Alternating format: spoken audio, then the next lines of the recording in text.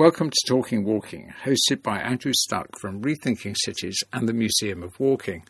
Talking Walking brings you interviews with people from the world of walking, artists, activists, professionals, and those of us who have a passion for just taking a walk. Rachel Epp Buller is an interdisciplinary artist based in Kansas in the United States. She's the recipient of 2 Fulbright scholarships, the latest for which she went to a wintry Edmonton in northwest Canada to make a piece of walking art called 100 Days of Walking. Her piece has now been shortlisted for the inaugural Marchato Award for Walking Art. We talk over the internet on a Zoom call about the importance to her of using different media to create her work, including embroidery, bookmaking, and recording the sounds of the environment through which she walks. We also discuss how she maintained her discipline throughout the 100 days by keeping to a walking score, and how she has exhibited her work. The interview opens with me asking her to explain a little bit about the Fulbright Scholarship Program. A couple of things that I was particularly picked up on, what I wanted to sort of kind of explore, was something about the Fulbright scholarships. Also, I'm kind of intrigued. Is this the sort of thing where you actually put forward a proposal to the scholarship and then you have to deliver on that proposal? Or is it something where you say you'd like to do a broad topic and you go somewhere and then you choose 100 days of walking? How does it work? Well, okay, so it's more the former, where you put forward a proposal of what you want to do and why you want to go where you're proposing to go. So the Fulbright program, I think it was established in 1954 so it's a U.S. federal government program, but it's a series of agreements with different countries around the world. I think they have partnerships with 60 or 70 some countries. I think with each country it's different what kinds of opportunities there are for researchers and teachers and students, because they have all levels from undergraduate students up through distinguished professors and sort of early career, late career. So the first project I undertook came out of my dissertation research, and I was proposing to go to a very specific place in Berlin to do this research in a very specific way. And the most recent Fulbright I had, which yes, I feel incredibly lucky to have had 2 opportunities that they granted me twice. So in 2022, I spent the winter and spring in Edmonton, Alberta, at the University of Alberta there, and the proposal I put forth was a research creation project where I was proposing to do both research and writing as well as making on a series of works about listening and slow practices. So walking was ended up being part of it. I don't know that it was necessarily part of my proposal initially, but it was one of the ways that I was trying to experience being in a place that was new to me, was through daily walking. Part of it, I should say, also, I think came out of, because this was late 2021, early 2022, it was the rise of the Omicron variant of COVID. And I knew that I didn't want to get to this place and be disappointed by what I couldn't do, because of pandemic shutdown. And so I was trying hard to think about ways that I could set up the residency time for myself such that I would be able to do certain things. And I knew that if I set up a series of daily practices for myself, doing some writing every day, doing some drawing every day, walking every day, that those were all the things that I could do, whether or not certain university resources were open to me. Well, you chose to go to Edmonton in about the coldest time of the year. Yeah, which is so funny because, winter's never been my favorite season. I felt like I really leaned in and embraced it as an adventure, a time to be in this new place and experience it to its fullest. So walking every day, no matter what the weather, you learn how to dress well for weather. And what's it like at home? Well, I mean, what's Kansas like? Does Kansas have hard winters too? Well, sometimes. I mean, not so much anymore, but sometimes. Like just this past weekend, we got 10 inches of snow, which was really unusual in recent years for us. So I think hard winter is sort of episodic here anymore. Like we have beautiful days and also snow and ice sometimes. But whereas I think in Edmonton, historically, it's been much more, it snows and then the snow stays for months. So, yeah, tell us a little bit about the listening as well. How would you describe yourself as a multidisciplinary or multi-medium artist? You've done a lot of work where you've done sort of stitching and sewing and embroidery. Is that right? I think probably a decade ago, I would have described myself more as a printmaker and a book artist. And anymore, I think of myself just more generally as an artist, trying to find whatever medium helps translate the idea the best. And so, yeah, in recent years, I've leaned much more into things like stitching and drawing, and partly because I'm interested in how this current project I'm working on has to do with listening as a kind of artistic practice and the ways that artists facilitate and embody practices of listening through their materials, through their methods, through the ways that they set up engagements with other people. Yeah, that's been very much kind of my interest in these recent years. How did going out and doing a kind of regular daily walk change the way your practice of listening? I always find that, areas which are snow covered really do deaden sound. Sounds can be very much softened. I'm wondering whether that was what you found when you were walking in Edmonton as well. So yeah, it definitely, I would say, changed my practice of listening, or maybe just gave me a different kind of outlet for listening, because I was seeing it as a daily practice, something to do regularly. I think it was a parallel in some ways to the kind of embroidery work where when I do that, it's sitting, but it's a durational practice where I'm doing it for hours at a time. In this case, the daily practice was the duration. It was, not walking for hours at a time, but walking, maybe for an hour every day for 120 days.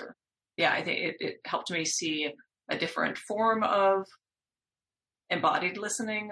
And definitely I would resonate, in terms of your second part of your question, I would resonate with that idea of the way that snow changes sound. Because when I first arrived in Edmonton, it was just snowing, and there was a fresh blanket of snow on the ground. And I was just astonished at how quiet everything seemed, and just when it snowed here last weekend, I noticed that again too, that when the snow first comes, everything is so quiet. But pretty quickly, it starts to change anytime, you're introducing people walking or cars or, any kind of melting that happens, and suddenly the sound returns in a different way. So, so I think the sound sort of changed over the days. But one thing I really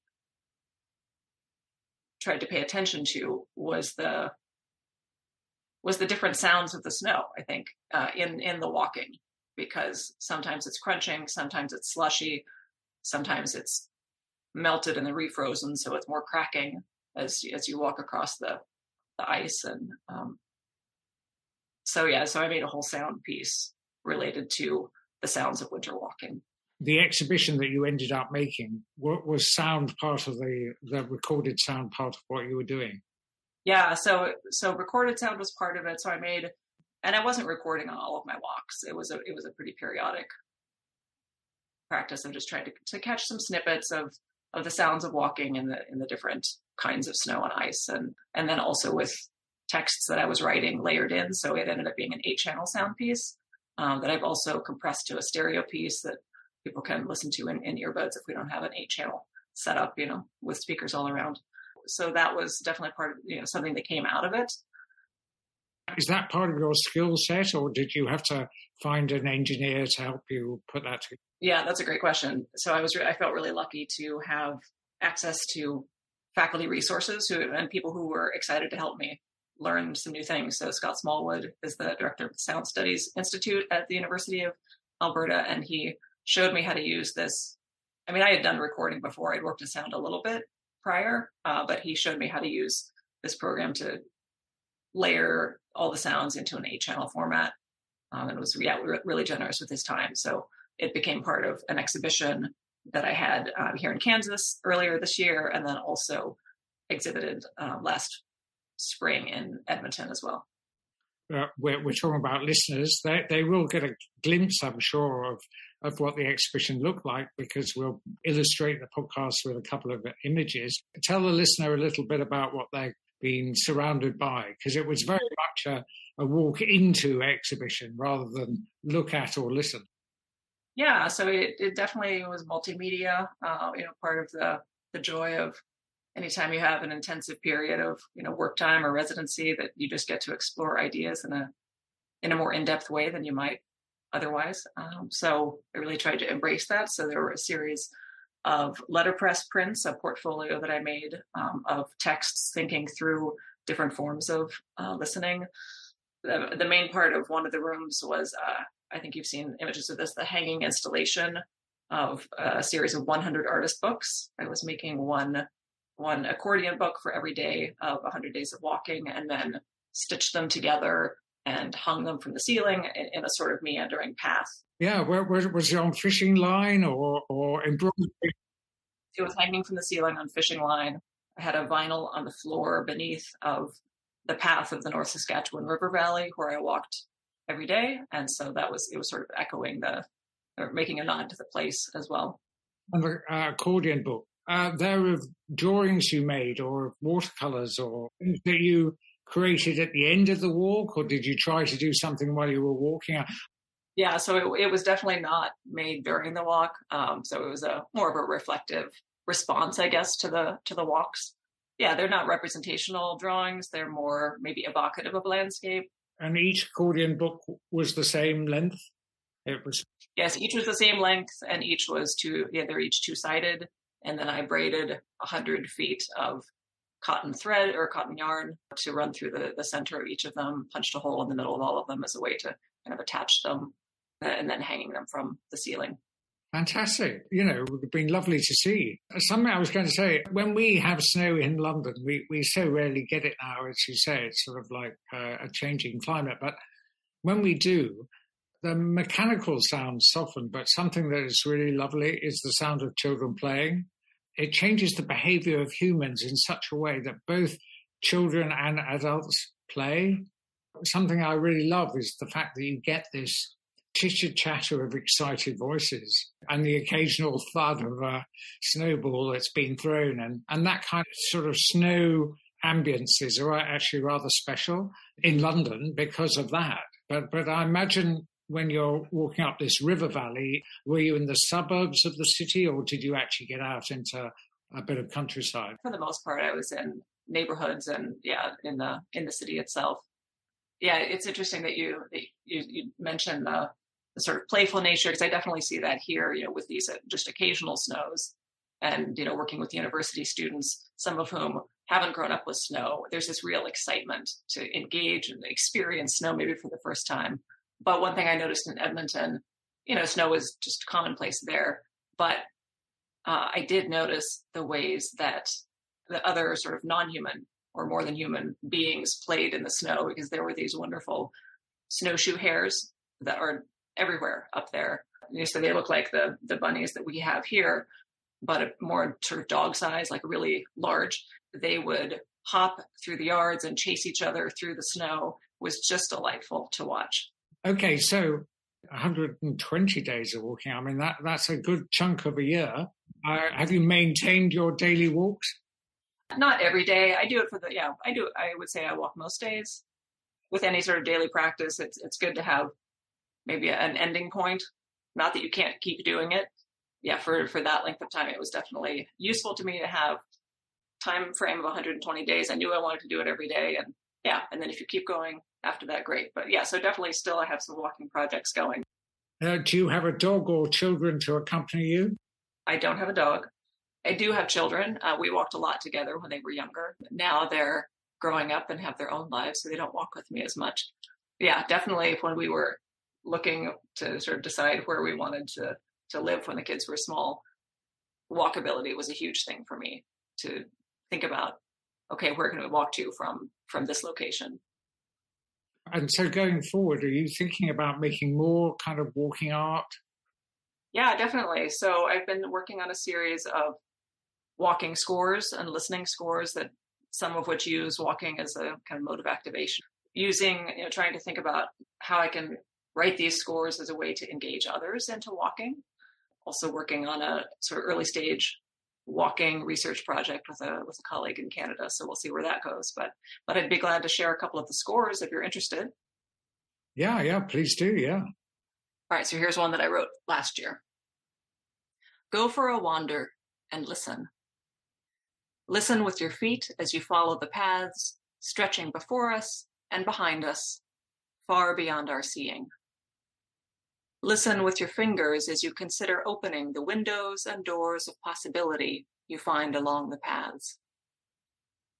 Listen with all your senses to those seen and unseen who wander alongside, out of doors, out of windows, out of time. That's really good. Yeah, that's very evocative, isn't it? Here's another one I'll offer you. Walk with a friend in the early morning as the leaves begin to change. Listen with the transitions of autumn as long days and long journeys prepare for transformation. Listen through crunching footsteps and recall how small celebrations help us traverse shifting seasons of illness and loss. Listen for how to walk alongside for the duration, encountering awkward burdens and stepping into moments of grace. Well, usually I ask my interviewees to recommend a couple of walks, but you've already suggested a couple of walking scores. Did you use a score for yourself to prompt you to actually do 120 days of walking? Yeah, so it was helpful to me, I guess, to give myself an assignment of sorts. And so, yeah, I wrote myself a score for winter walking, which is this. Go for a walk every day. Listen to what the snow, ice, sun, wind, trees, birds, structures, and beings tell your body about this place. Keep listening. You've been listening to Talking Walking, brought to you by Rethinking Cities and the Museum of Walking. In this episode, you've heard from Rachel Epp Buller. If you have any views on this interview or on any walking issues, we'd love to hear from you. Just follow the links on the Talking Walking website. We look forward to having you along for future episodes of Talking Walking.